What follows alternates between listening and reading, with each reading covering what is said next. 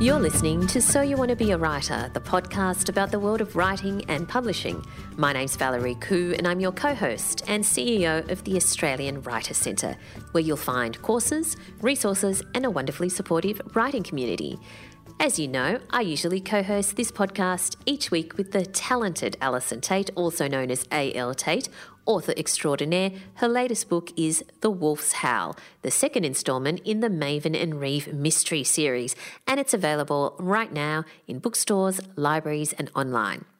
But today, this is one of our in-between episodes where we leave Alison to her authory adventures and we have a story session, just you, me and our guest author of the week. In our story sessions, you'll hear from the author themselves about some insights into their writing life and processes, as well as the first chapter of a book that we recommend. Who knows, you may even discover your next favourite author or book. It's just one of the many ways we love to support our reading and writing community. This week I've chosen Treasure and Dirt by Chris Hammer. This is the latest nail-biting novel from Chris, who is the award-winning author of the international bestsellers Scrublands, Silver and Trust. Here's the blurb from the book so you can find out a little bit more about what it's about. In the desolate outback town of Finnegan's Gap, police struggle to maintain law and order. Thieves pillage opal mines, religious fanatics recruit vulnerable young people, and billionaires do as they please. Then an opal miner is found crucified and left to rot down his mine. Nothing about the miner's death is straightforward, not even who found the body. Sydney homicide detective Ivan Lukic is sent to investigate, assisted by inexperienced young investigator Nell Buchanan. But Finnegan's Gap has already ended one police career and damaged others, and soon both officers face damning allegations and internal investigations. Have Ivan and Nell been set up, and, if so, by whom? As time runs out, their only chance at redemption is to find the killer. But the more secrets they uncover, the more harrowing the mystery becomes, as events from years ago take on a startling new significance. For in Finnegan's Gap, opals, bodies and secrets don't stay buried forever. Now, before he reads from his prologue, Chris is going to share with us the inspiration behind this story and also some tips about writing, which I know you're going to love. I'll warn you that this does get a bit gruesome and there's some strong language, so just keep that in mind if you've got younger listeners with you. So here is Chris Hammer and his latest novel, Treasure and Dirt. Hello there, I'm Chris Hammer.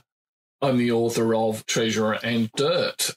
My new crime fiction novel follows on from Scrublands, Silver and Trust, although Treasure and Dirt is a standalone with new characters. Now, Valerie's asked me to record the answers to some questions and then to read from the first chapter of the book. So here we go. The first question is, what inspired me to write this story? And this is kind of interesting. I had this idea for a story set around a big mine, with fly-in, fly-out workers, that sort of thing. And I was intending to set it somewhere near the Flinders Ranges in South Australia, mainly because, one, I'd never been there and I wanted to go and visit, and two, it's a very spectacular landscape. That's what the photos tell me. But then COVID hit and all the borders shut. And I couldn't get to South Australia and I couldn't get to Queensland. I couldn't get to Victoria. I live in Canberra.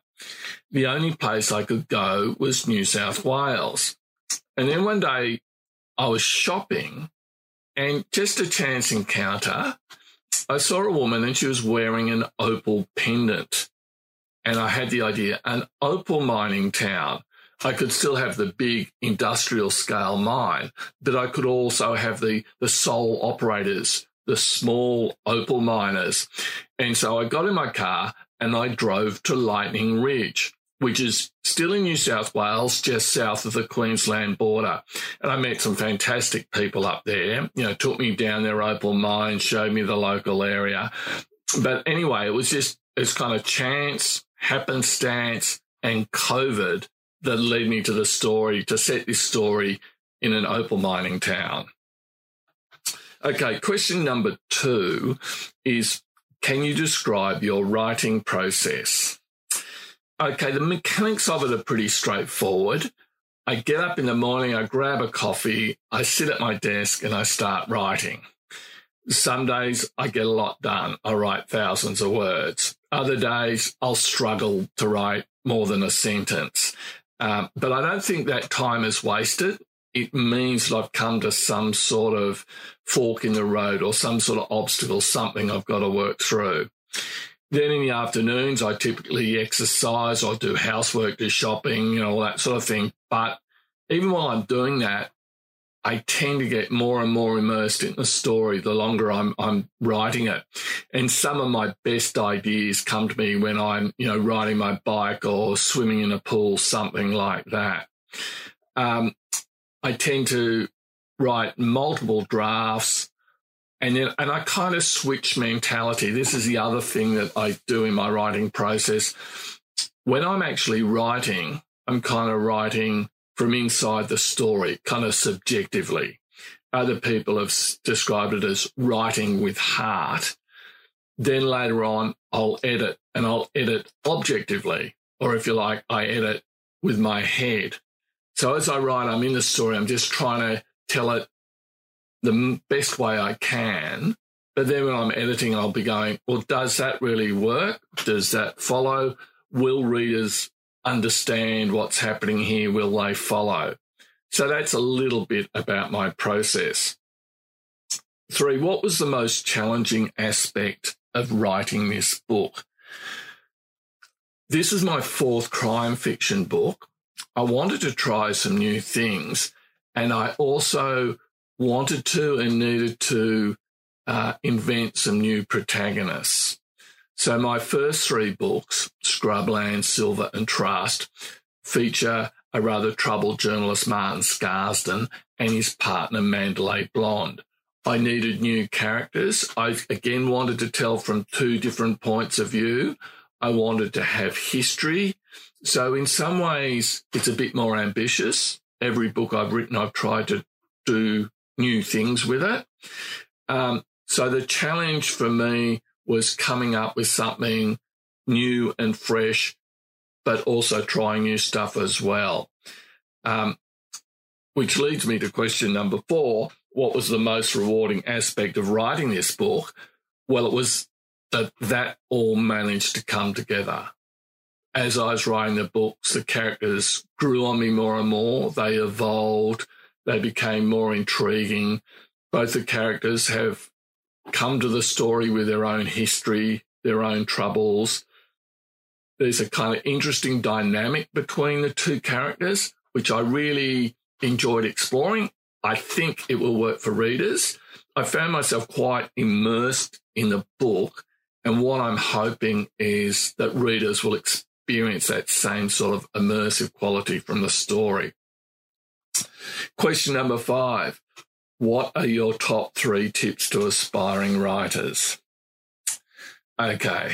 The first one, I think, is to enjoy it.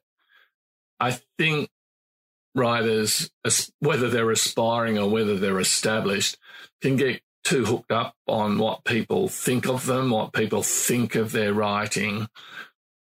Just try and enjoy it, and just try and write a good book. And I think that's kind of second tip. It's the work that matters, not what people think. And don't try and write to try and impress people. Don't try and write a bestseller and put in stuff that you actually don't like, but you just think is going to appeal to a publisher. I don't think, don't follow fashion. Don't try and write what you think might be selling at the moment. Just write the sort of book that you would like to read, I think. And my third tip would be persistence. We all dream of, our books getting published as if that's the be-all and end-all of writing. But really it's not. It's the beginning. I'm onto my 4th book now. I'm enjoying the process, but I'm learning more. I'm getting better. I'm picking up different kind of craft skills. So I think it's that idea of, it's the journey, not the destination. All right, then that's the question and answer part over. And now I'm going to read the first chapter from my book, Treasure and Dirt. Not so much the first chapter, it's a prologue, just 7 pages long, so stick with me. The night is perfect for ratting. A layer of high cloud is spread across the sky, blocking out the moon and the stars, sucking light from the world. Only the night vision goggles, military grade, allow for progress. The driver, careful in the landscape, rendered luminous, easing the old truck between trees silhouetted against the radiant earth. It's like a video game, glowing and hyper-real, bleeding light at the edges. And yet this is life, unmistakably authentic. Here, the stakes are not theoretical. Here, there is no respawning, no second chances. Get caught ratting, and there is no coming back. It might be possible to evade the violence and avoid the courts, but the shame would follow, leper-like, to other opal towns, Lightning Ridge, White Cliffs, Coober Pedy. Exile inescapable, reputation irredeemable, humiliation irreversible. So the 4 men proceed in silence, ratters, united by greed and needs unspoken, by quiet desperations, and divided by mutual loathing for who they are and what they've become. The engine, the only sound. At the top of the rise, above the far end of the opal fields, the driver slows the truck to a stop. This far along, the way, the road linking the West Ridge to the town, the only access, the only egress, has splintered into multiple tracks. They drop the cockatoo with his goggles and army surplus walkie-talkie. From here, he can look back at the way as it undulates along the ridge line from Finnegan's Gap, 10 kilometres away. The town itself is hidden in its hollow, its aura glowing through the night vision goggles, but the intervening path is clear. The town is not so far, 15 minutes, but far enough that he can alert them at the first flare of headlights, far enough for them to get clear in time. Or so they hope. The truck moves forward, grinding down a gear, slowing even more as they leave the remnants of the track, moving cross-country, the driver's caution overriding his desire to get there, to get started. Through the thermal imaging goggles, the bonnet of the truck glows obscenely bright, its heat making it shine like a beacon. He knows no one else can see it, no one without the goggles, just the cockatoo on the ridge, but it makes him nervous all the same. And yet he can't afford to go any faster.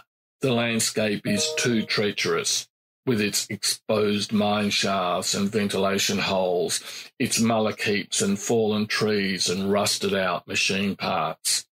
There's been no rain for 4 or 5 days, and yet he's concerned about lingering mud, the potential to skid, to lose control. He needs to avoid any mistakes. A puncture would leave them temporarily vulnerable. A broken axle would be disastrous. Finally, their destination comes into sight, marked by the darkened caravan. Next to the driver, the leader is experiencing a kind of calm, settled now that the operation is underway, the sort of tranquility that used to visit him before combat. The preceding few hours are worse, hiding underground on his own barren claim, waiting for the opal fields to empty, his fellow ratters nervous and edgy, unable to sleep, unable to speak, forbidden by him from drinking or taking drugs. 4 men trapped together, bound by circumstance. 200 metres from the mine shaft, the truck stops. The driver cuts the engine, pivoting on the point of no return. And the leader climbs out. It's his operation. He's the one who must take the risks. They've been watching the mine for a week or so, on and off, through the rain, through the mounting heat, more diligently these past 2 nights. There's been no sighting of Jonas McGee. Not today, not yesterday. The intel must be right. He's out of town, living it up on his windfall, squandering his fortune. Hundreds of thousands of dollars, according to the rumour mill, maybe even millions. But gone for now, careless in his wealth, stupid in his luck, almost deserving of looting. Almost. The leader approaches the caravan. McGee has been staying out here, guarding his hoard against ratters, so said the grapevine. But not tonight. There is no sign of life. His truck is here, which is concerning, but it sits pitch black against the glowing earth, its engine cold. The leader approaches the caravan, itself black, registering no heat signature whatsoever, apparently devoid of life. Nevertheless, he removes his goggles, places them carefully in his backpack, operating by touch alone. He pulls out a small flask of whiskey and, still operating by feel, removes the cap and spills a little down his front, then takes a swig, swirling it around his mouth before spitting it out. It's his cover story, that he's drunk and lost. Barely plausible, but hopefully enough. Should he be discovered, should Jonas be here, he will start to sing and carry on, loud enough to alert the others. But for the moment, he is quiet, standing motionless, hoping his eyes may yet adjust to the absence of light. As he waits, he listens. The night is silent, as if in anticipation. There is no wind, not even up here on the ridge, nothing to animate the darkness, nothing to rustle the leaves on the sparse iron barks and box guns. A dog barks in the distance, kilometres away, emphasising the void. It is so very dark without the goggles. It's all he can do to perceive the edge of the van against the clouded sky. He feels his way to the door, knocks once, knocks again, the sound like gunshots, holding his breath, the whiskey sharp on his tongue. But there is no sound from the van, no response, no movement. It's all okay. McGee is gone. The recent rains have put a hold on mining, and he's taken off to enjoy his spoils. The leader breathes again. Goggles back on, he moves towards the mine. At the top of the shaft, all looks good. It's covered by its steel lid, padlock in place. Good. No one will be underground with the only exit locked down. He pulls out his radio, hits the button in 3 long dashes. The all clear. He hears the truck engine fire, watches it rumble towards him. Then the driver is out, together with the third member of the crew, his lieutenant, pulling the tarpaulin from the back, exposing the gear. Everything is there in readiness. The electric winch, silent and effective. The padded buckets, the nylon ropes. There is no talk. They know their roles. The leader will go down the mine, dig for opals, extract the gems from the walls with his handheld excavator, not risking the heavy machinery any honest miner would use, the diesel generators and the air compressors, the vacuum pumps. No, here stealth is all important. His second in command will collect the rubble, take it to the bottom of the shaft and fill the buckets. The driver will winch them to the surface, load the back of the truck. They'll be gone an hour before dawn, collecting the lookout along the way. Later in the day, mining the leader's own claim, the ore will be mixed with his. They will take it to the wash site, clean it, hidden in plain view, extracting the opals, downplaying their discoveries. The leader checks the lock, is relieved to see the brand. No need for the hacksaw then, bolt cutters will suffice. A fortune in gems, and the man can't be bothered buying himself a decent lock. The leader slices through the hardened steel and raises the lid, flipping it back on its hinges. It's too easy. He hesitates only long enough to ensure he has what he needs, then starts down the shaft, 1 metre in diameter, a 3-footer, straight down. He clings to the steel ladder, strung section by section from the framework of the lid, hanging free, swaying slightly. The shaft is ghost-like, hazy and dark, emitting little light, even using the goggles. 30 metres down, he reaches the bottom. He removes his backpack and stows the goggles, replacing them with a conventional torch, a miner's headband. He flicks it on, the brightness flaring in the still of the mine, lighting the walls, the roof supports casting shadows through the mined-out cavern. He's in an open space, 2.5 metres high, more than enough to stand. A ballroom. The roof is propped up by pine trunks, 30 centimetres in diameter, bark still in place. Off in one corner, he can spy where these bolsters are taking the strain, bent and squashed at the top where the earth is trying to fall in on itself. He shrugs it off. The potential for a cave-in is the least of his worries, even after the rain of the previous week. The mine is tidier than most. Empty water bottles are stacked in a pile by the bottom of the ladder, ready to be lifted to the surface. Next to the bottles is a pile of wood, 4x2s, not new but scavenged. McGee must have been shoring up the roof. Next to the wood is a large silver toolbox, padlock undone. More complacency. Carefully, he examines the footprints left in the dust, finds the uppermost impressions and starts to follow them, confident that they will lead to the most recent digging, to McGee's lucrative new discoveries. As he proceeds, the smell grows worse. What was merely a suggestion, a vague taint at the bottom of the ladder, steadily becomes insistent. What the fuck has the bastard been up to? So desperate to plunder the opals that he can't be bothered to bury his own shit? No, the smell is worse than that. It's the smell of roadkill, the smell of repressed memories. Maybe a wallaby has come to grief, fallen down one of the blower shafts. Not that that will stop him. Spiderwebs brush his face. He ignores them. Behind him he can hear the faint noise of the winch, the bucket thudding against the steel ladder on the way down. His deputy must already be at the bottom. He comes to a cordoned-off passage, iron plastic webbing strung across its entry, the sort used on roadworks. The tunnel is supported by a roughly made wooden framework.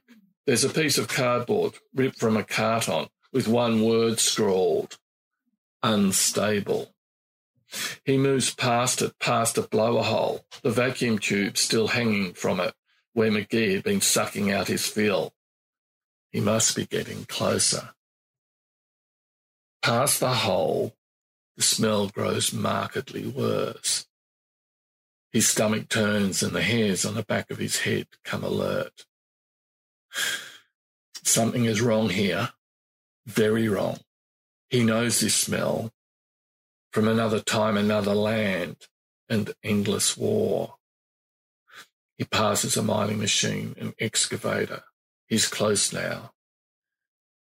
And then he sees it, sees him. Jonas McGee, dead eyes staring, something small and black crawling from the corner of his mouth. The man is not just dead. He's been crucified. Nailed to a timber frame, metal spikes through his wrists, black blood congealed around them, a ratter's drill placed by his feet like an offering. Crucified, Christ-like. Except here the face holds no ecstasy, the eyes no rapture. The leader fights back an urge to vomit, pushes it down, disciplines himself. He knows he must leave no trace here. He hits the radio button, 3 short bursts, followed by another 3. The warning, the message to get out fast, to get out now. He looks about, see what he needs. a piece of loose sacking. He lifts the drill, makes a snap decision. He needs to take it with him. He can leave nothing that implicates ratters. And then he slowly backs out, using the sacking to erase his footprints behind him. They need to get away. They need to have never been here. And that's it. That's Treasure and Dirt, my new book, out at the end of September the 28th. It's published in Australia. Thank you for listening, and I hope you read the book. Okay, well, I did warn you, right? That was so tense and creepy, and it's just the prologue. I loved Chris's advice to write with your heart and edit with your head. I think some people can get that the other way round. They think too much while they're writing and then can't be brutal when it comes to editing. You can hear more from Chris by going back to listen to episode 361 of the So You Want to Be a Writer podcast, this podcast, where we spoke to him following the release of his third novel, Trust. And if you're dying to write your own crime or thriller novel, there's no better place to start than with the course Anatomy of a Crime, How to Write About Murder at the Australian Writers Centre. This podcast is brought to you by the Australian Writers Centre, a world leader in writing courses. Our hugely popular course, How to Write About Murder, is all about creating more authentic action for your crime or thriller novel. Presented by award-winning crime author Candice Fox, this course covers 9 modules of fascinating detail, taking you beyond the police tape to explore what motivates killers and how they go about their business. You'll also immerse yourself in the chase, from the murder scene and autopsy to the investigation that follows. Plus, because it's one of our on-demand courses, you'll get instant access and learn at your own pace with 12 months access to all course materials. You can find out more at writerscentre.com.au/murdercourse. Thanks for listening to this special episode of So You Want to Be a Writer. You'll find more details about the podcast and a wealth of writing resources and courses at writerscentre.com.au. This podcast is brought to you by the Australian Writers Centre. Connect with us on social media at Writers Centre AU on Twitter and Instagram, and join our free podcast listener community on Facebook. Just search for So You Want to Be a Writer podcast community and request to join. Both Alison and I will be back to our regular programming in your next episode. Thanks for listening, and I look forward to chatting to you again next time.